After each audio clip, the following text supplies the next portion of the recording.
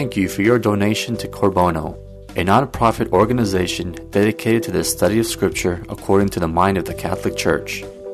If you like this talk, we invite you to share our website, www.corbono.com, with others so that together we may participate in the evangelization of the third millennium. Our speaker, Najim Awad, lives in San Diego, California with his wife and 7 children and has been studying and teaching Scripture since 1995. Najim believes the Catholic Church holds and teaches the fullness of truth, and with his tremendous zeal and insight, he is able to communicate that raw truth without sugarcoating the teachings of the Catholic Church. He also believes that our job is not to change the truth, but to communicate it clearly and directly to others. And now, here's Najim.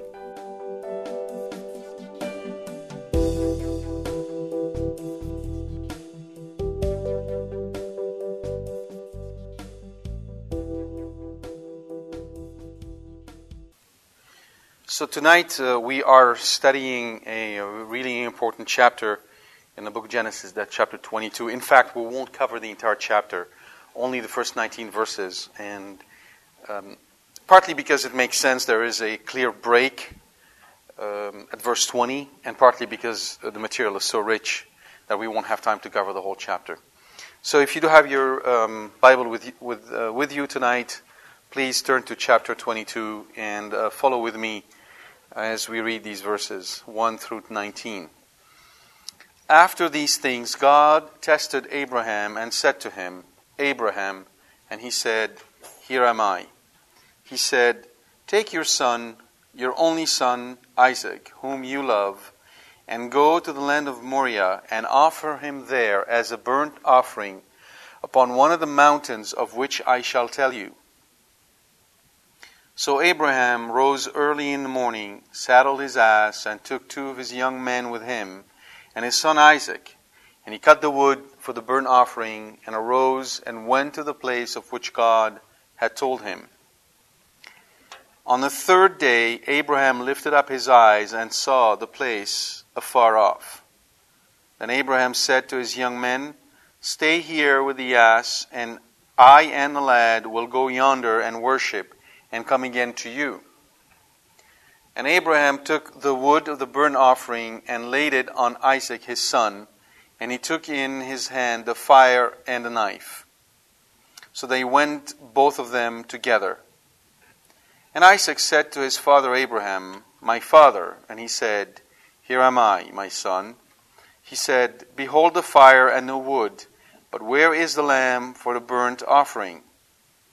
Abraham said, God will provide himself the lamb for a burnt offering, my son. So they went both of them together. When they came to the place of which God had told him, Abraham built an altar there and laid the wood in order, and bound Isaac his son and laid him on the altar upon the wood. Then Abraham put forth his hand and took the knife to slay his son. But the angel of the Lord called to him from heaven and said, Abraham, Abraham. And he said, Here am I. He said, Do not lay your hand on the lad or do anything to him, for now I know that you fear God, seeing you have not withheld your son, your only son, from me. And Abraham lifted up his eyes and looked, and behold, behind him was a ram, caught in a thicket by his horns. And Abraham went and took the ram and offered it up as a burnt offering instead of his son. So Abraham called the name of that place, The Lord will provide, as it is said to this day, On the mount of the Lord it shall be provided.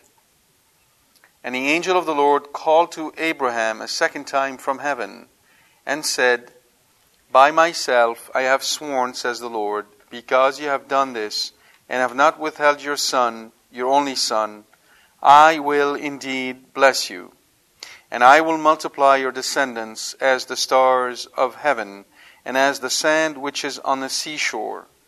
And your descendants shall possess the gate of their enemies, and by your descendants shall all the nations of the earth bless themselves, because you have obeyed my voice. So Abraham returned to his young men, and they arose and went together to Beersheba. Beersheba, of course, is the place where they were staying at the time. You all know the story. I'm sure it's part of our consciousness. The story of Abraham, whom God had asked him to offer up his son as a sacrifice. The first commentary I would like to make is not about what you have heard, but what you have not heard. And oftentimes we may be tempted to conclude that if something was not said, it implies that it isn't important. In a specific instance, the striking feature of this text is the silence over Abraham's emotional turmoil. Nothing is said about him. He merely speaks, and when he does, it's mostly, "Here am I," and he gives one order to the two men and replies to his son. And he says nothing else. The first mistake we must avoid is to conclude that he was completely insensitive. That this whole thing meant pretty much nothing to him. He was so much high in the clouds in sanctity that he felt nothing, and that he did not share in any kind of anxiety that we may share or may have when it comes to our children. The fact that it isn't mentioned in Scripture does not mean that it was not there. Keep in mind that this was not a new story to the readers. Scripture was penned much later, and for the most part was oral tradition. So when the story was written, it was written to an audience who knew every detail of the entire story. It was not something new. This was not the news of the day. The second thing that we have to keep in mind is that Scripture, more often than not, is not trying to give us a human perspective, meaning how humans behave and how they feel and what they think and what goes through their mind. After all, we have many, many, many stories and many books written on the topic. What it's trying to do is to give us God's perspective. Therefore, it does tend to be terse when it comes to human emotions. But the fact that they are not recorded does not imply that they're not important or that they're not important for God. Often we may be tempted, especially when we're going through sorrow or suffering, to think of God as being far from us. It's natural. And that might be magnified by passages such as this one, when we have a sense of coldness or lack of warmth in the text. The purpose of the text was merely to remind people of what has happened and to help them reflect on its meaning. And that's what we're going to do. It is that reflection which carries in it graces for us. Because instead of thinking about why God did what He did, it's going to make us think about what is it that we're doing or not doing. First, some background. In Hebrew literature, this is known as the Akedah, the binding of Isaac. This is how the story is known. So it's very well known. All they have to say is, it's the Akedah, and that's how they comment on it. The important thing to remember is we have to keep on transcending this sort of chapter slicing of Scripture, right? Oh, that was last chapter, and now we're in this chapter. Do you remember what happened last chapter? Hagar, and what happened then? What happened to Abraham last chapter? He lost a son. Okay, so we've got to connect the dots. Those stories come and heal one or the other, and it's two losses, not one. Previous chapter, he lost a son. But what happened? That son was about to die in a desert. And what happened then? God intervened. And God saved that son. And blessed him. Same thing here. Same thing here. There is a difference though. At the end of the story, Isaac doesn't get to be the ruler of 12 nations, 12 tribes, and have a whole, big patch of land. None of that happens to him, right? The blessing is spiritual. It's a very different kind of blessing, and we have to understand why. The other important thing, obviously, that the Akedah, the binding of Isaac, brings to close the whole spiritual odyssey of Abraham. Why? What was the very first thing that God told Abram? If you remember, all the way back when he started, when he was still living with his parents. He told him, go forth. Go forth to the land I will show you. And what does he tell him here? Almost word for word the same thing. He tells him, go to the land which I shall tell you. On the mountain which I shall tell you. What is the difference? In the first case, when he started, what did he lose? Or rather, whom did he lose? His father, his mother. And here, when God speaks to him, what is he about to lose? His son. So here he is, between these two generations, father and mother and children, and what is he asked to do? Lose it all. Welcome to the Catholic Church. This is it. In summary. But wait. He's not asked to lose it all the way a loser might lose everything. You know when you watch kids playing a game, let's say Serpents and Ladders or Sorry? I love Sorry. It's one of my favorite games. I'm very competitive with Sorry, actually. My kids don't enjoy it as much as I do. What happened? You know what I'm talking about, Sorry. You know, you have four peons on one square and you need to get them home. But if you manage to get out of... So let's say you have the blue and I have the red. And if I manage to get one out, I might be able to actually switch with you, force you to go back to where you started from. And I say, sorry. I'm really not sorry, but I'll tell you I'm sorry. Well, when kids play games, and actually even grown-ups, what happens from time to time? They can throw up a tantrum. Right? They're just not happy losing. And then make sure you hear it. God is not telling Abraham, it's okay for you to have a tantrum. He's not telling him, it's okay for you when I ask you to leave your mother and father and sacrifice your son for you to have a tantrum. That's the key. As the saying goes, God loves the joyful giver. God loves the joyful giver.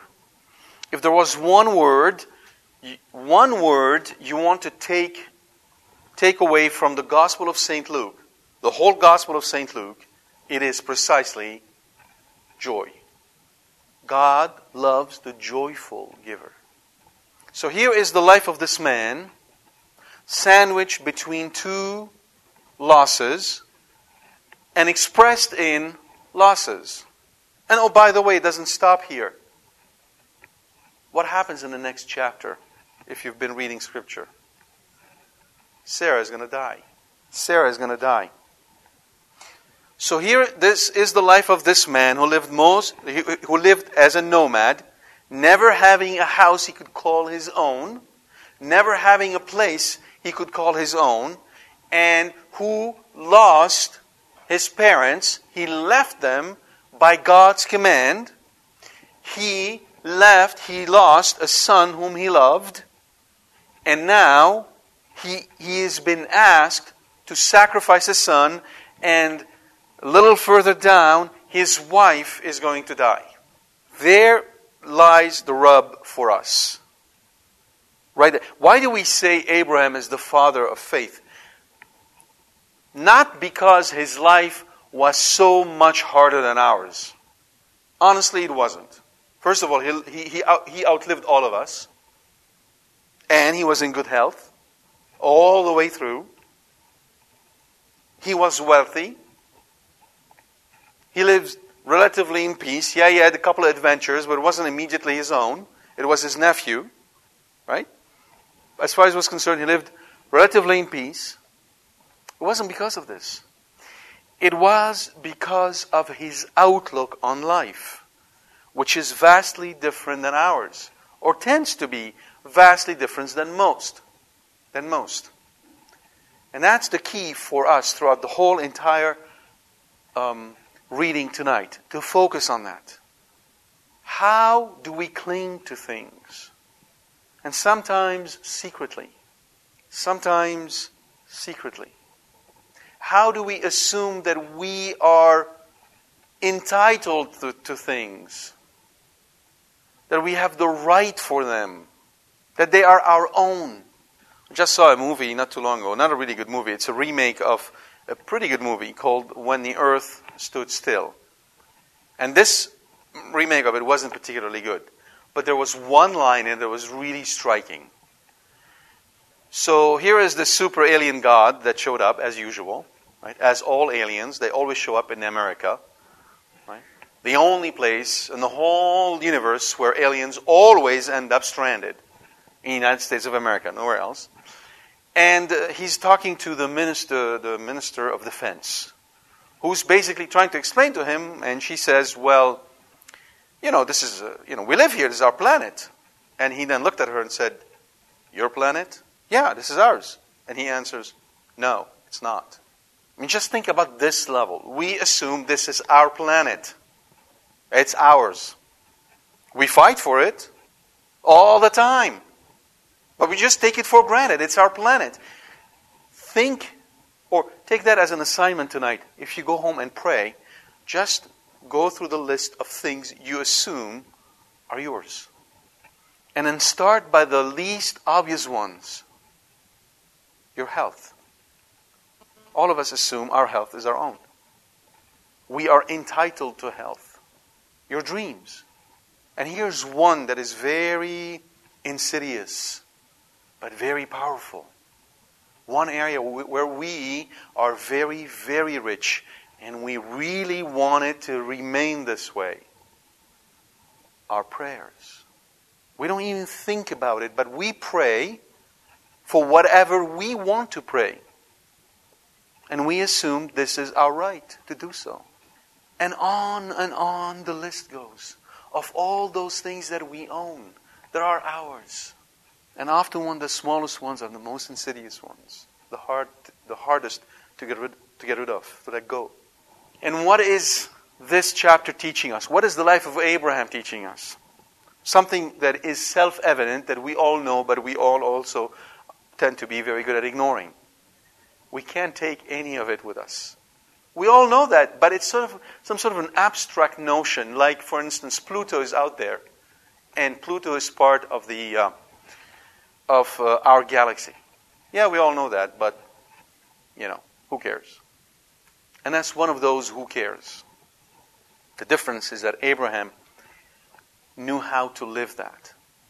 Caesarus of Arles, one of the fathers, says of Abraham that he is a type of God the Father. And that should be fairly obvious to all of us to see. Because he offers his son as a sacrifice, and so did God the Father, offering his son as a sacrifice. Origen puts it this way, I think it's very beautiful. Behold God contending with people in magnificent generosity. Abraham offered God a mortal son who was not put to death. God delivered to death an immortal son for humanity. Abraham offered God a mortal son who was not put to death. God put to death an immortal son for humanity. And, by the way, as we go through this, every time you hear me say Abraham, replace that by I. There's nothing special about the calling of Abraham that's different from ours. Anytime you hear me say Abraham, replace it by I, me. Lest we run the risk of putting Abraham on this pedestal up there on Mount Everest, and he's so far high above us, and so holier than us, then we can never get there. And so we don't have to make any effort. No. Whatever happened to him, the reason why this was penned here, it wasn't for Abraham. He received his glory. He didn't need his name be mentioned in Scripture to receive his glory, the glory that he's been enjoying ever since Jesus raised from the dead. He is receiving his glory in heaven, and he has no need for his name being mentioned in Scripture. This is not mentioned here so that we can glorify Abraham. He doesn't need us. This is mentioned for us. This is mentioned for us. This is explaining to us how God deals with His most beloved friends. Most beloved friends. You all know the story of St. Teresa of Avila by now. You should know it by heart. I mentioned it so many times. She's one of my favorite saints to begin with. I have a great devotion with St. Teresa of Avila. If you don't know her, you are very encouraged to get to know her. And she was in Spain in the middle of the summer. The heat is hitting 120. Humidity is 90%. And she's dressed as a Carmelite. And she's sick. And on the wagon. And the wheel of the wagon broke at noon. And here they are laboring, trying to fix it, and it's not going anywhere. Exasperated, she raised her eyes to heaven and said, Lord, why is this happening to us? And the Lord said, this is how I treat my friends. And she replied, then don't complain that you have so few. This is how I treat my friends. This is how I treat my friends. I'm going to come back on that, but I want to go through this and let it sink a little bit before we go through this. God put Abraham to the test. My friends, we are all going to be put to the test. All of us will be put to the test. Do you ever see your trials and your difficulties and the challenges of life as God putting you to the test? Does it ever cross your mind? If it doesn't, you're not yet thinking biblically. If it does, praise God. Because you and I would be definitely making progress along that journey. God is going to put us to the test. Why does God put us to the test? Why? Is that like, a celestial high that we have to go through and receive a diploma before we get into heaven? Is He like a schoolmaster waiting for us and then, to swat us because we didn't do our latest assignment? Is that what it is? Does God need to put us to the test? Yeah, He suffered for us. But what does it mean when we say God put us to the test? What does it mean when we say God put Abraham to the test? To test our love for Him. Okay? Pardon? Struggle. He puts us to struggle. But why? Why does He put us to struggle? To gain merit by sharing His suffering. Yes? Yes? He's after our obedience. Okay. But fundamentally, does God doesn't know... Is it that God does not know how much we love Him? He knows. In other words, when He put us to the test, is He going to learn something He doesn't know already? No. That's it. The purpose of the test isn't for God, it's for us. It's for us. The prime example of God putting somebody to the test is found in the New Testament. Right? With my second favorite, I have to say, apostle, St. Peter. My first favorite is St. John. My second is St. Peter. What happened? Even if all of them, I'll be with you all the way through. Really? Peter? Really? Before the cock crows twice, you'll have this. You know the story. What came out of it? Self-knowledge. Peter was confronted with himself. He got to know himself better. After all, didn't he? And when he found out about himself, how did he think about God? Was he upset that God made him discover himself, or was he grateful? Grateful. Grateful. Now, was it an easy business to get Peter to see himself? It wasn't. Was it God's fault? No. It was all the gunk that Peter has accumulated throughout life as part of the defense mechanism of building a proper self-esteem. This is who I am. God needed to clear all that up.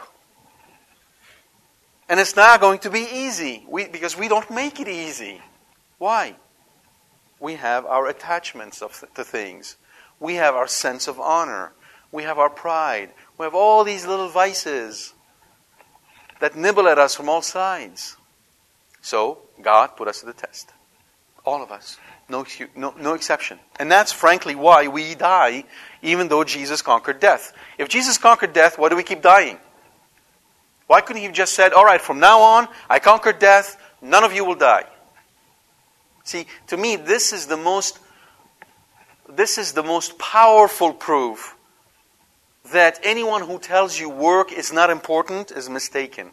If work was not important, death would not be the greatest work we have to go through.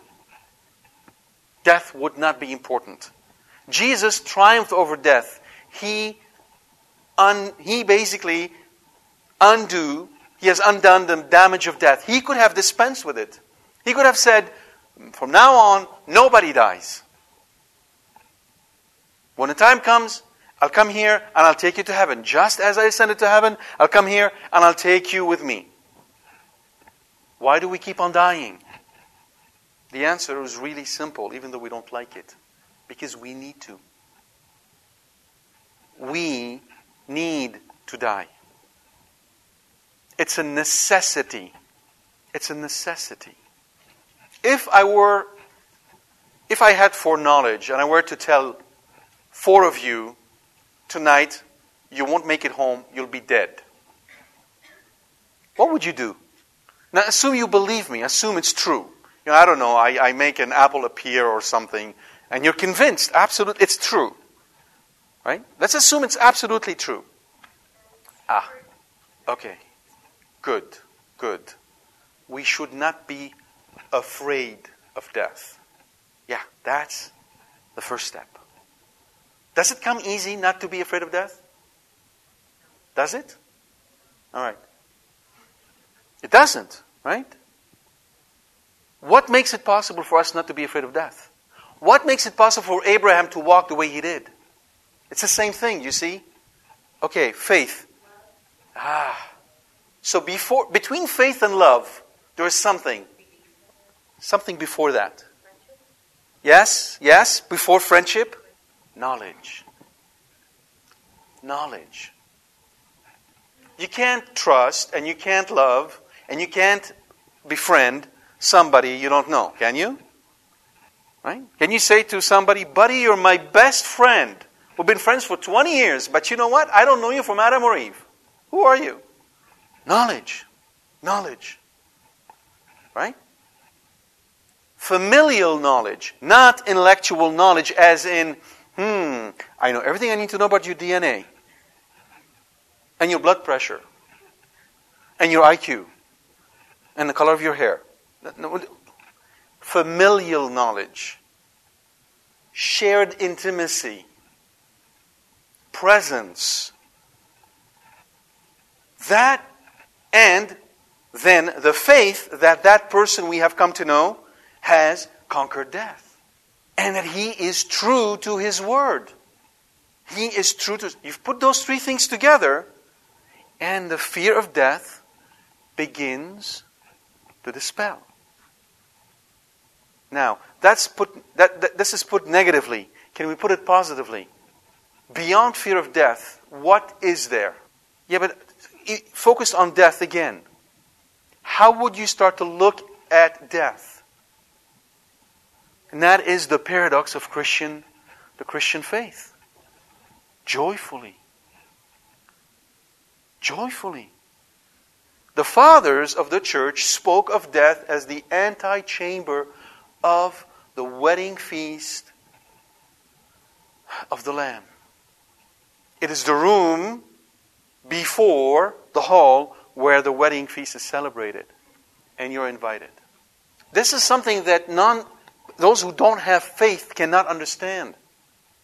Because this is not a joy that is founded only on the strength of my belief. If that was the case, it'll be dispelled like everything else. It'll be a fad. It'll come and go. And I'm not just talking about me. I'm talking about generations after generations of Christians who lived in that abiding joy. So it's just me. It's ageless. This is not powered by human intelligence or human knowledge. It is powered by grace and by the living sacrament of the Lord Himself. And if you can understand that and strive for it and live it, I have no need to explain to you what is going on here. Because this is precisely what carried Abraham forward. Now let's think a little bit about what he had to go through. Let's revisit this department of death for a second, but not for us anymore. For a child. I think all of us would agree that it's a lot easier for us to die than to watch a child die, right? You all agree, especially if it's your own kid. Here's a question.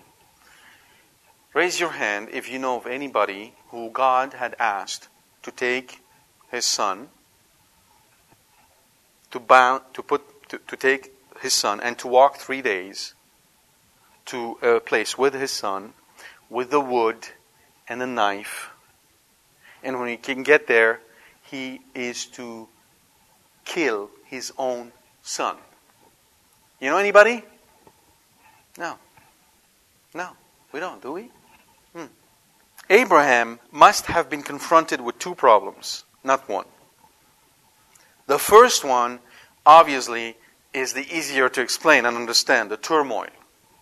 He just lost his son, now he's about to lose the second one, and God said, you're going to sacrifice this son to me. Can God lie? If He told Abraham, you will sacrifice that son, was He saying it in jest? Was He pretending that Abraham will sacrifice his son? Could God do that? Could God deceive? No, of course not. So what did Abraham do?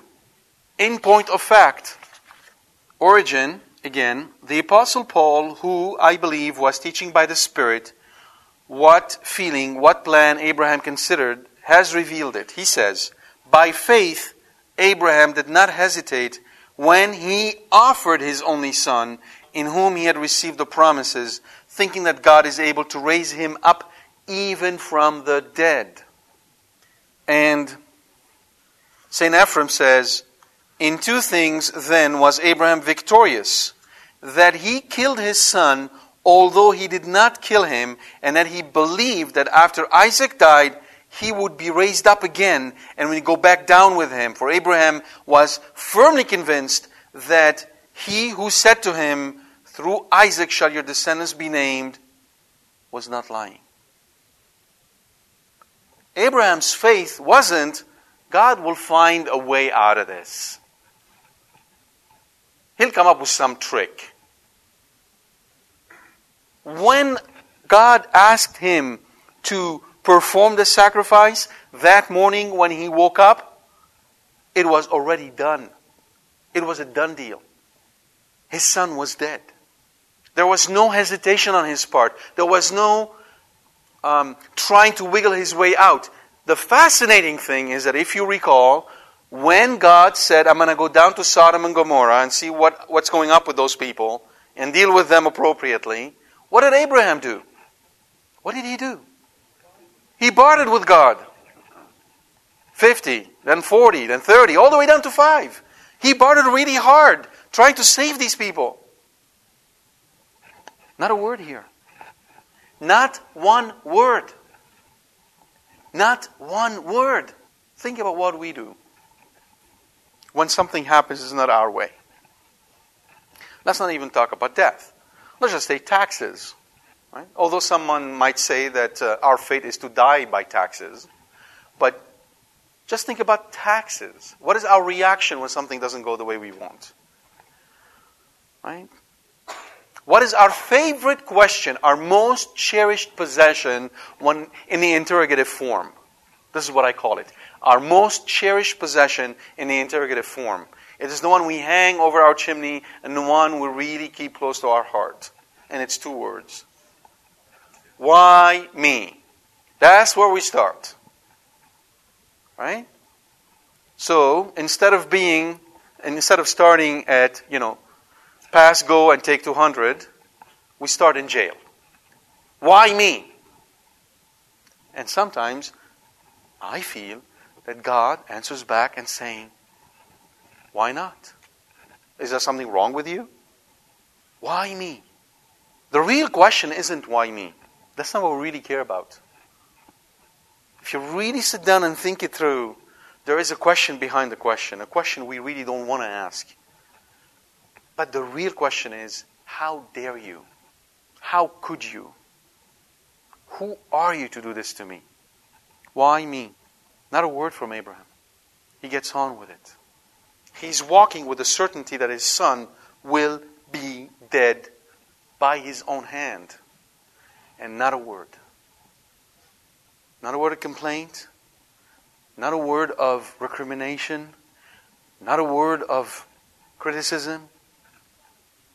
He is going to do what God asked him to do.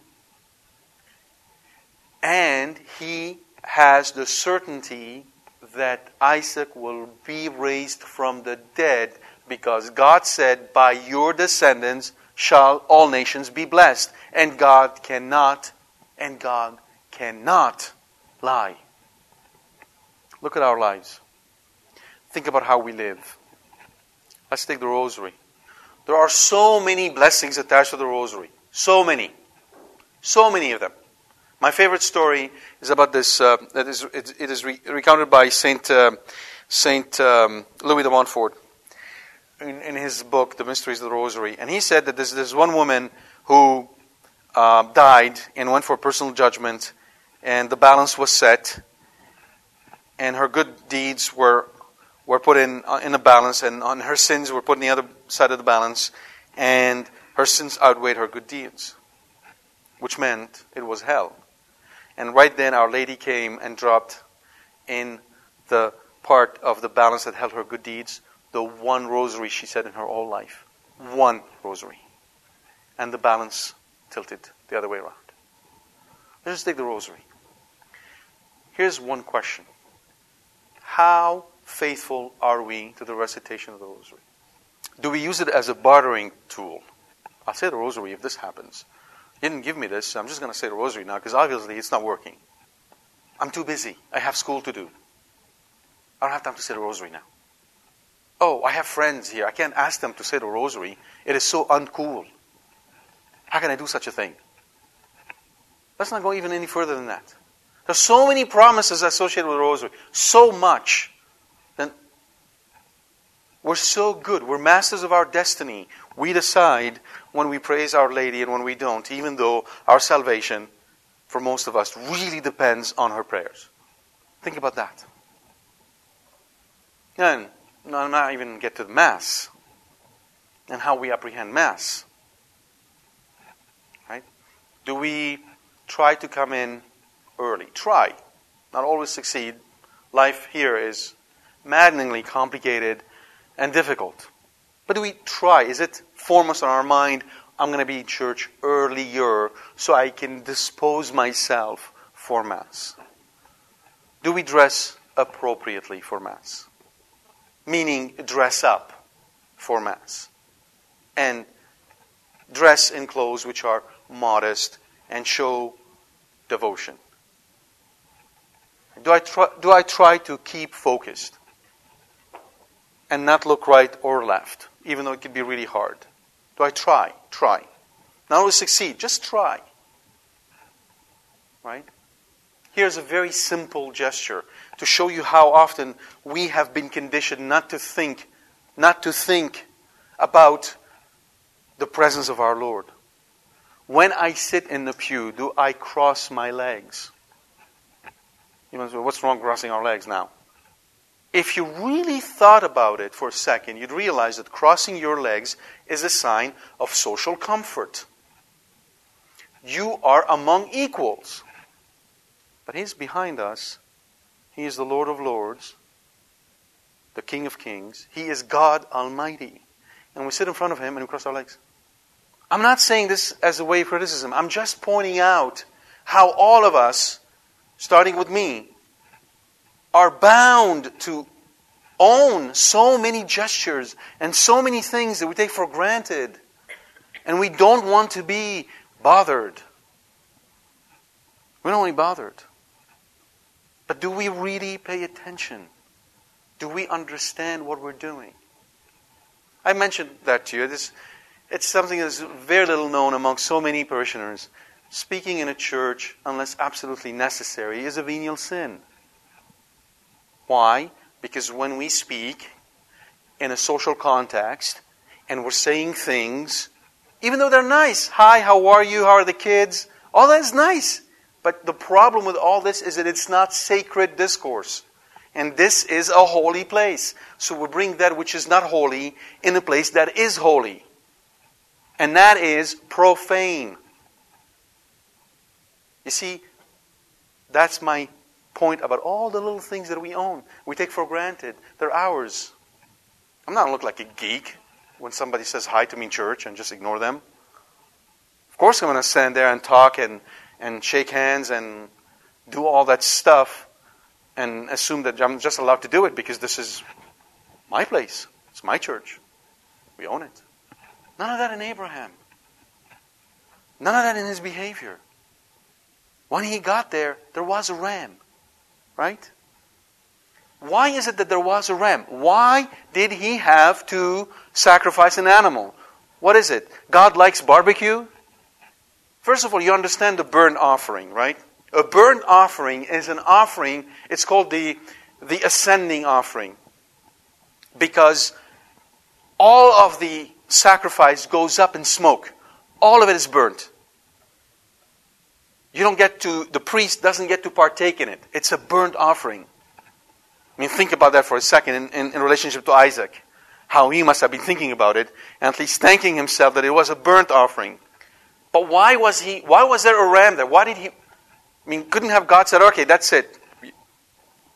You did it. You showed me. You passed the test. It's over. Take a couple of cucumbers and cut them or something. Make a salad. Why sacrifice an animal? Because it is liturgy. Because the whole thing from beginning to end foreshadows the Mass. That's why. A priest, and Abraham was back then a priest, need to offer a sacrifice. Why? Because it foreshadows the Mass, where sacrifice is being offered. So when we go through Mass, do we think about what we can offer? When we come to Mass, are we coming to offer, as Abraham did, or are we coming to take? So we sit there, the priest homily was boring. And the choir today, they were completely off base. I was just bored out of my wits. I'm not sure I like this church. I might go somewhere else. We're missing the whole point. It's not about us coming here to get something. Abraham didn't go all the way up to Mount Moriah thinking about, okay, how many of my descendants are going to be? 2 million or 2,500,000? I'm not quite sure. I should ask God about that.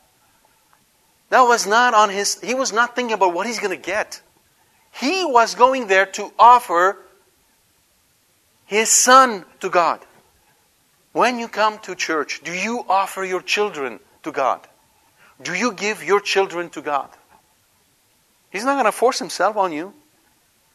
The language in the Hebrew made it such that it was really an invitation. Abraham could have said no.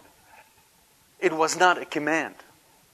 In English, the language is stronger. But in Hebrew, there's a declination added to imperative that makes it really an invitation. He could have said no. That's what makes it even more poignant, more dramatic. He did not. When you come, do you offer your children to God? As in, they are yours. I consecrate my children to you, O Lord. And whatever your will be for them, your will be done. Do you prepare yourself that God might want to take your children to Him before you? Or will we deny God the love of a child. You know the movie Marcelino Panevino? Oh, my favorite movie. My absolutely favorite movie. Anybody didn't see the movie Marcelino Panevino here? Oh, you should see this movie. It's old, it's black and white, but you will love it. You'll just love that movie. You know what I'm talking about, right? This is Mass. Mass is when we come and we look at our week past and we say, what have I done in this week that I can offer up this Sunday? So when I kneel and the priest begins the words of consecration, I can picture my guardian angel walking over with a bowl containing all the sacrifices and all the good deeds I've done this week for the love of God. Or will my guardian angel walk all the way up there sad because the bowl is empty? I have done nothing that I could offer God. That is the purpose of Mass. We're coming to worship God. We are going to give something to God. The fact that He gives us eternal life through His only begotten Son is amazing on its own. But remember, the church does not require us to come and receive communion every Sunday. That is not the requirement that the church imposes on us. The church imposes on us the requirement that we come to Mass every Sunday, but not receive. We are to receive once a year. On Easter. That's it. This is the only requirement as far as receiving communion goes. Now, don't get me wrong, the church would like us to receive much more often than that. But why is it that the constraint is on coming to Mass, not on receiving communion? Precisely because Mass is about us coming here and telling God, thank you. And oh, by the way, here's this little trinket I've saved for you. Like my 5-year-old might come to me and say, Dad, I got a lollipop. Here, it's for you. And probably I could, clean my engine with this thing. It's filled with chemicals. I don't know what there is. I mean, it's scary. And our things often look like that. Look like a little lollipop. God, look, I got this little bowl. I just said thank you to my sister when she gave me the cereals this morning, and didn't yell at my brother because he didn't do his bed, and I wasn't angry when somebody cut me on the highway, and a lollipop. Not a son, a lollipop. But you know what? Just as you might be really happy, the little kid coming to you, and he's so happy, joyful, what he's giving you, God is like that. God will take this lollipop, and He makes wonders with it. Just as He did with Abraham. You see, it was really interesting in the text when Isaac calls upon him, and he says to him, my father. And he said, here am I, my son. You see, he doesn't shirk away from it. He doesn't say, here I am. He doesn't say, what do you want? Don't talk to me. I'm busy now. Dad is busy. Just go away. Another one of our richness, especially us men. We're busy. Another one of those things we have acquired the right for. Busy. Put it on the wall next to, why me? Don't bother me. I'm busy. Here I am. Here am I, my son. Even though it hurts him, he doesn't shirk away from it. My son, whom I'm going to sacrifice. My son. So often, we do things that can bruise relationships in family. So often, we do things that hurt others in our family. So often, we're not level. We're not balanced. We don't do the right thing. But you know what? If we maintain friendship with God, if we are sincere in our quest, in our trying out to serve Him, in giving Him those lollipops, He smooths over all of this. He clears it up. Those little fights that happen don't turn later into regrets. He gives you the strength to say to your kids, you know what? I'm sorry. I blew up. Some of you are my age, might remember the older generation for whatever reason, maybe because all of them watched the movies of John Wayne or something, I don't know, but it seemed that they had a really acute amnesia when it came to the word, I am sorry. It did not exist in their vocabulary for whatever reason, especially towards their children. It's a sign of weakness. I'm not going to say I'm sorry. How can I say that? Another one of those trophies next to why me, I am busy, and I never say I'm sorry. Another one of my entitlements, the sign that I'm very rich. How can I say I'm sorry to my daughter after I yelled at her? I can't do that. Yes, you can. If you love her, you will. And God smoothes over all these things and perhaps keeps the family together, as He did here. Isaac, in 3 days with a kid you're going to go and kill. You know how the tension could be running? You know how high it could be? Think about that. Especially if you're home, especially you mothers. End of the day, you're tired. Your teenage boy can't stop talking, or he's not talking at all. And you've asked him 12 times to do his bed or take the garbage out. And it's as if he doesn't even exist, or he's on planet Jupiter, or even beyond, at the other confining universe, and it takes time for the message to get across, like 3 weeks before he actually does it. And all the disappointments of life have been piling up that week, for whatever reason. And what happens? Let me put you this way.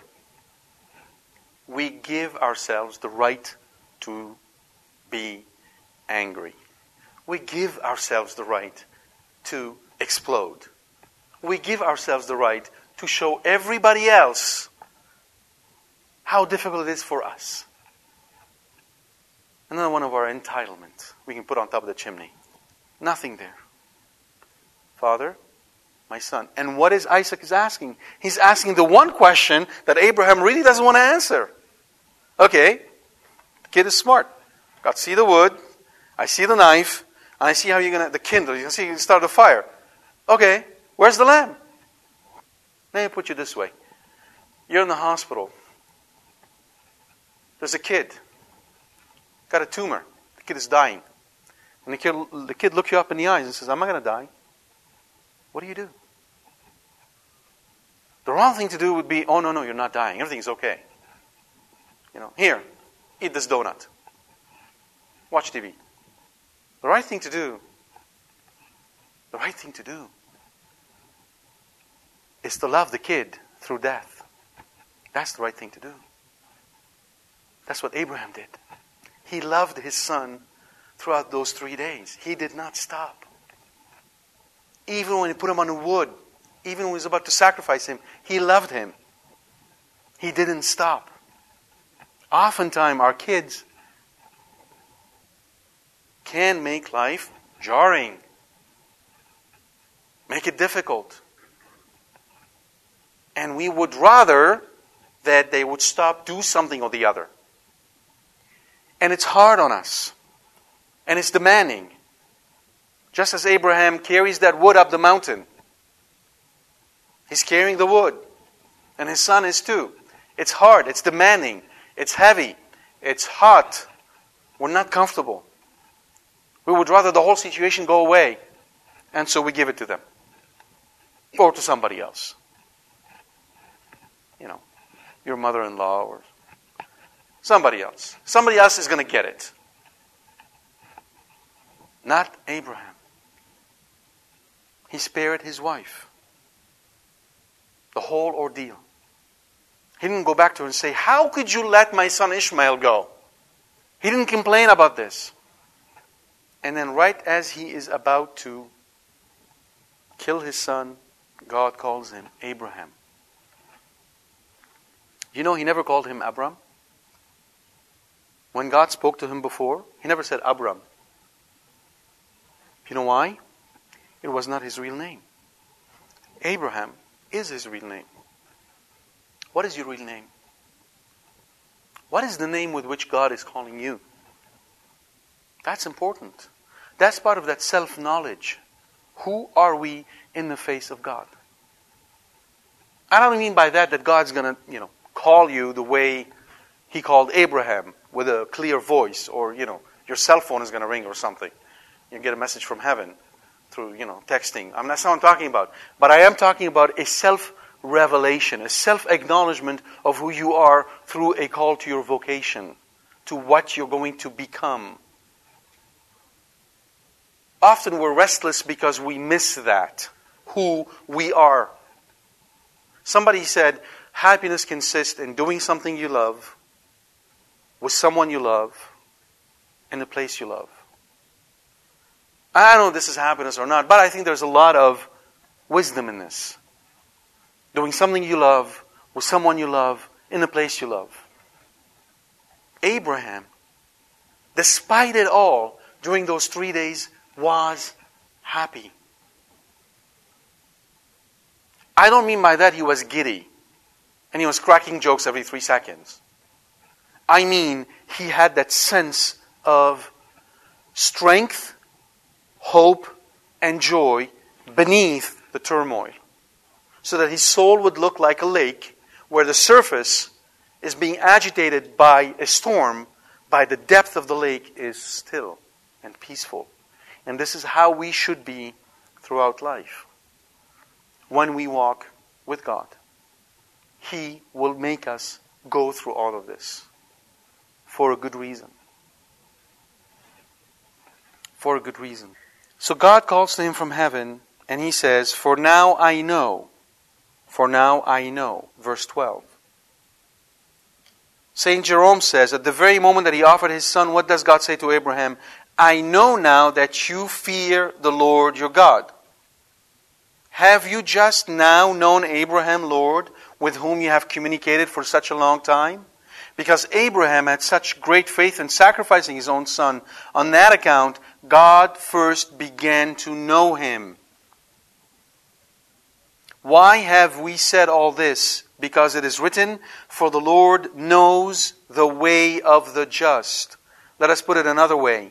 The way, the life, and the truth is Christ. Let us walk therefore in Christ, and then God the Father will know our way. Because I know now. Translation, because you know that I know. You understand? You know that I know. One view, one spiritual journey I could take you through this whole text would be confession. One way to look at the whole thing here is through the lenses of confession.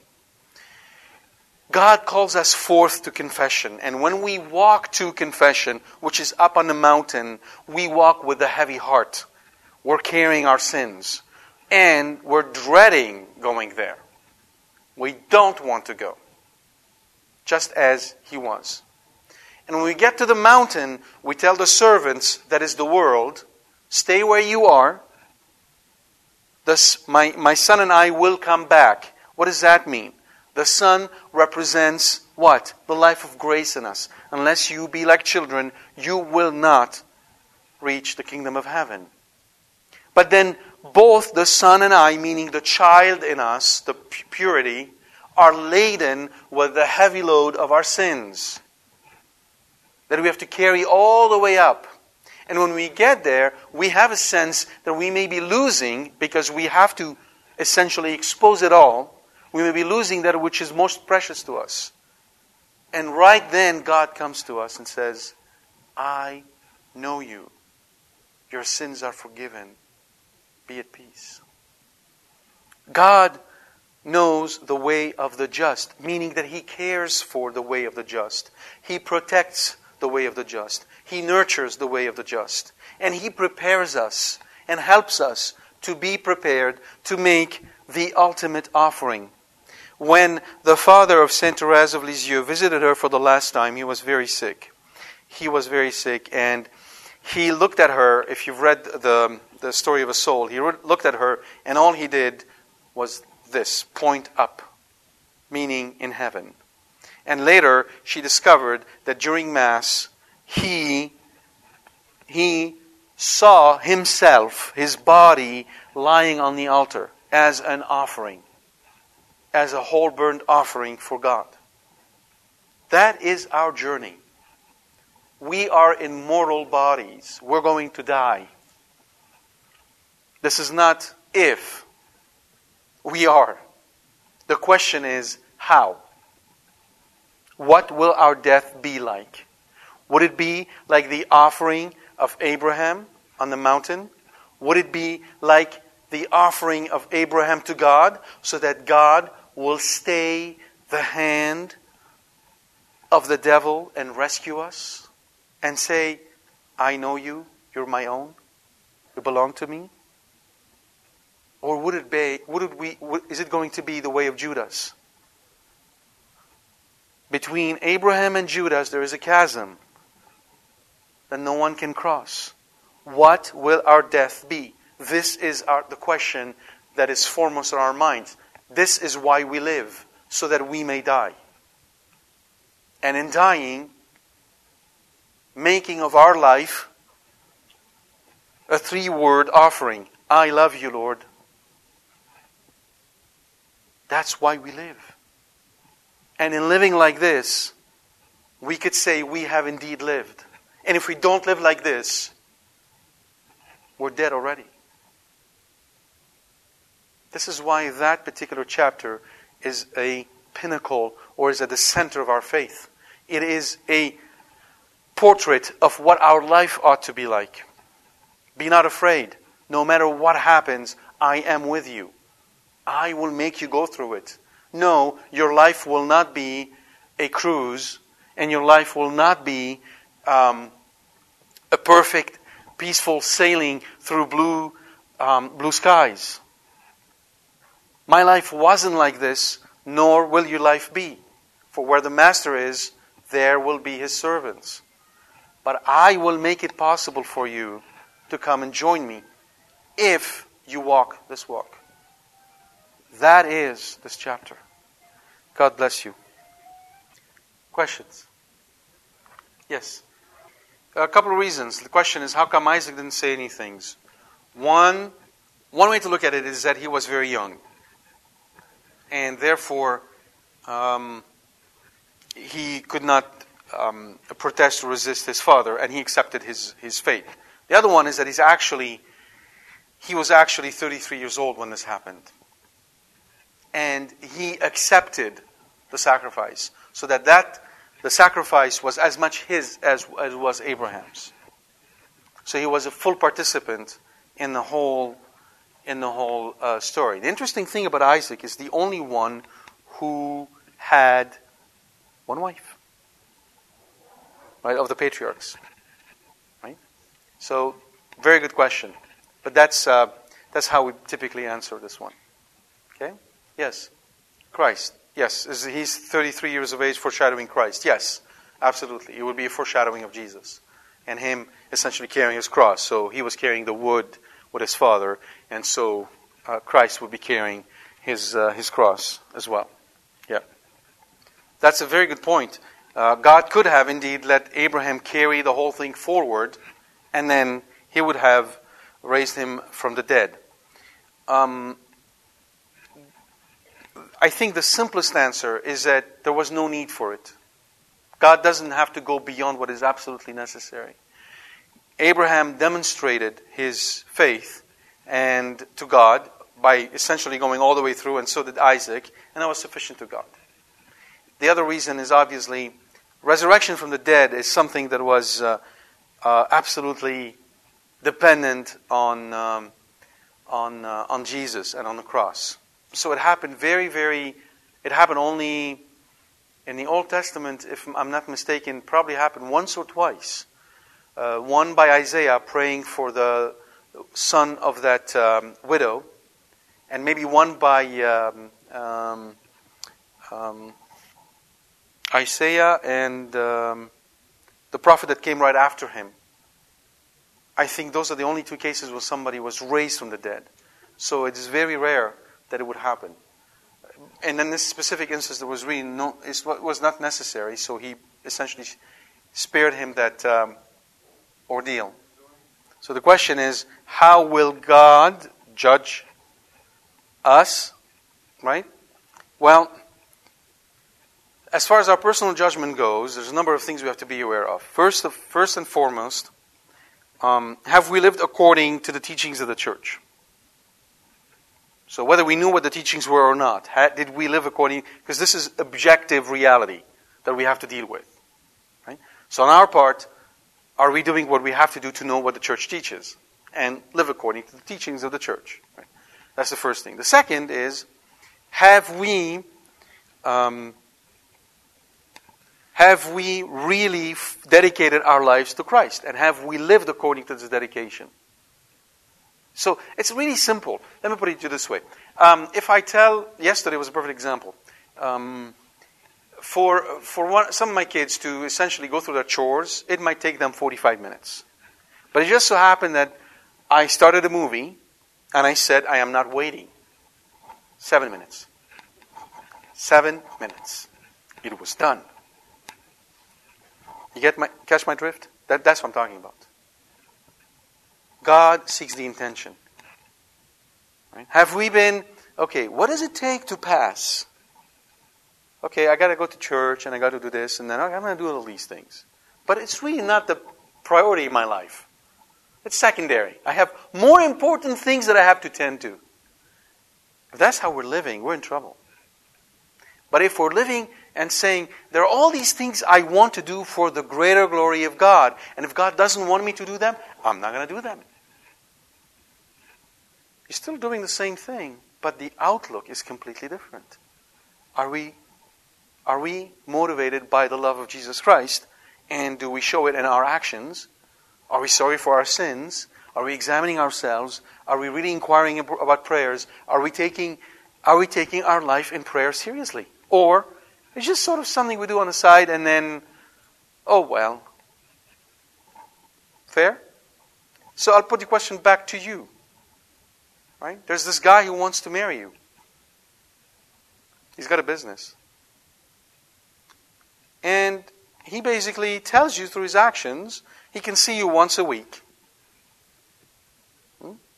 Friday evening from 6:30 to 8:15. And Tuesday from 6 in the morning to 8 in the morning.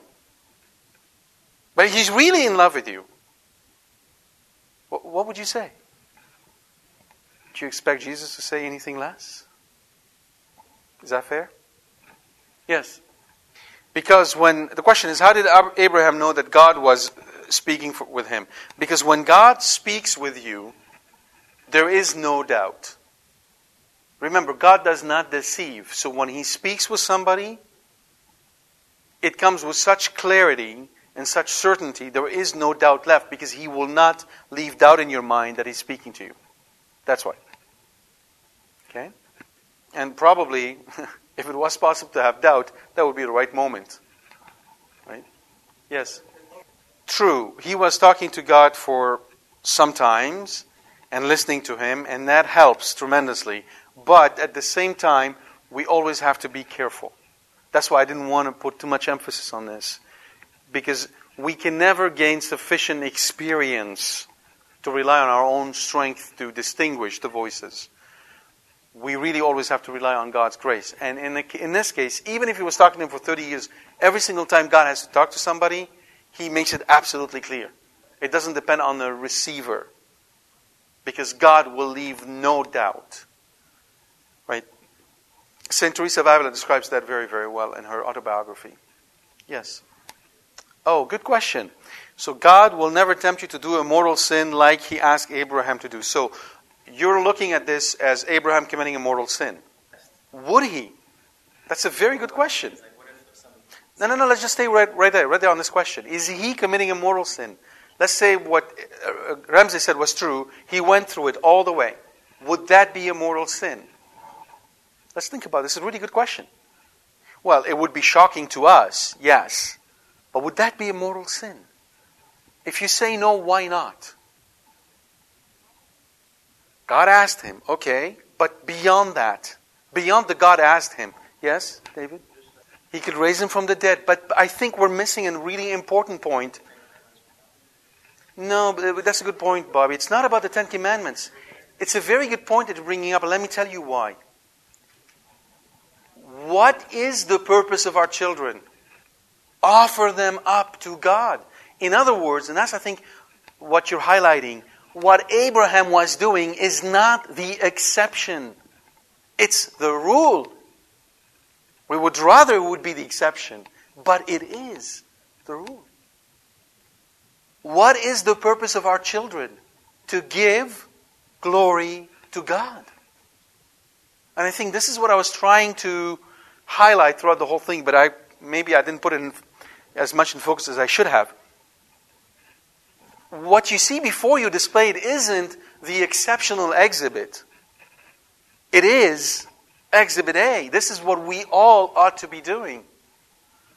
Offering our children up to God. Now, that doesn't mean, right, that we go through and sacrifice them in this way, but it means other kinds of sacrifices. What if your daughter decides to become a cloistered nun? You will never see her again as long as she lives on this earth. Isn't that a sacrifice to parents? It is. But that's not a mortal sin here either, because she's dying to the world. She's dying to you. Okay. Now, let's not talk about abuse of Scripture. This is a completely different topic. I'm talking about certainty of the truth. In our lives today, the purpose of our children is what? They're not here for our enjoyment. That's secondary. Right? The purpose of our children and our life, I'm not saying just children, all of us, is to give glory to God. So our lives are offered to God as a sacrifice. Right? No different. The fact that the agent of the sacrifice happens to be Abraham makes it no different. What if God came to Abraham and said, I am going to, in 3 days hence, you take your son over there, and I'm going to inflict him with a disease that will kill him. Is there any difference that the agent of death is the hands of Abraham versus the disease? It is God's will being done. No different. You see, the difference is that I commit a mortal sin when I do something against God's will, not when somebody dies. But in the case of Abraham, he knew. Obviously, he had certainty this is what God wanted. There was no doubt. As I said earlier, when God speaks to someone, He leaves no doubt in the mind of that person about what He wants. But you wouldn't trust it, neither did Abraham. But if God were to speak to you, there'll be no doubt left in your mind.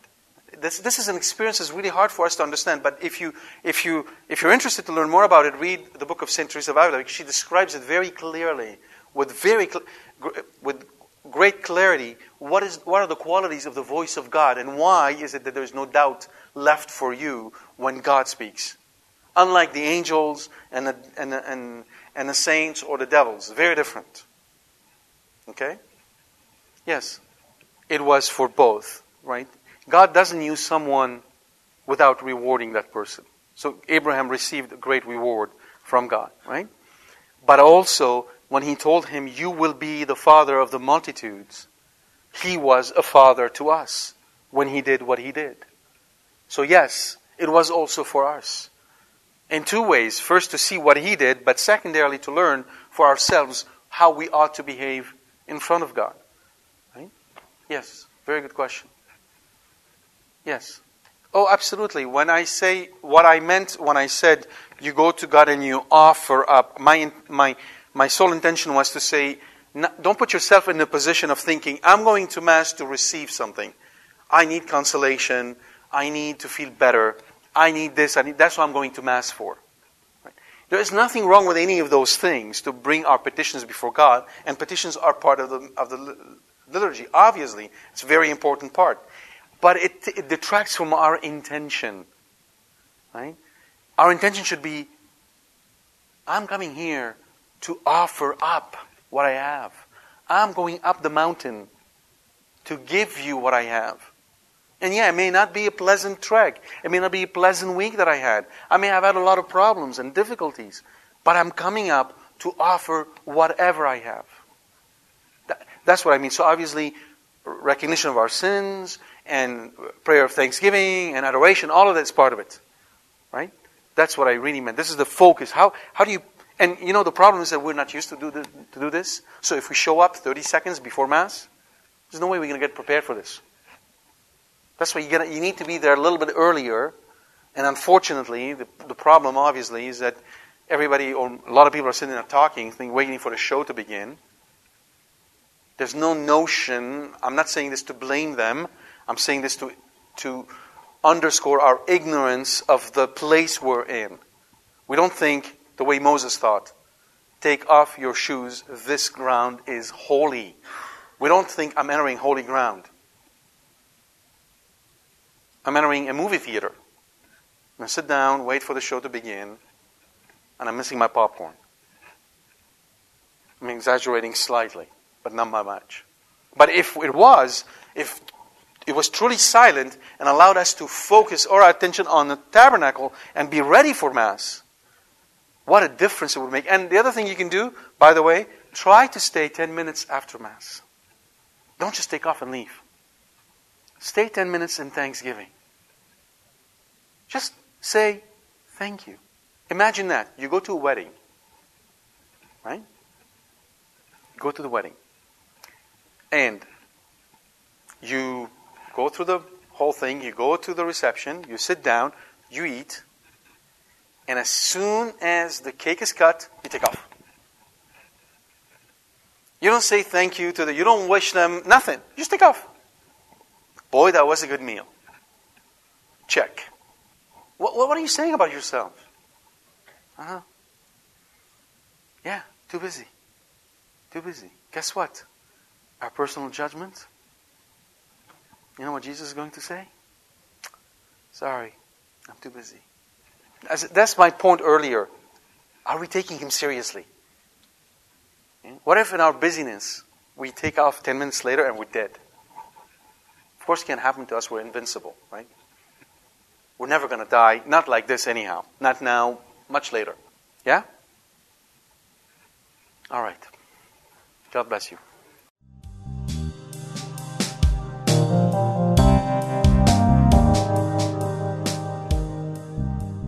We hope you've enjoyed this talk from Carbono. For more information about this and other talks, please visit our website at www.carbono.com. Thank you, and God bless you.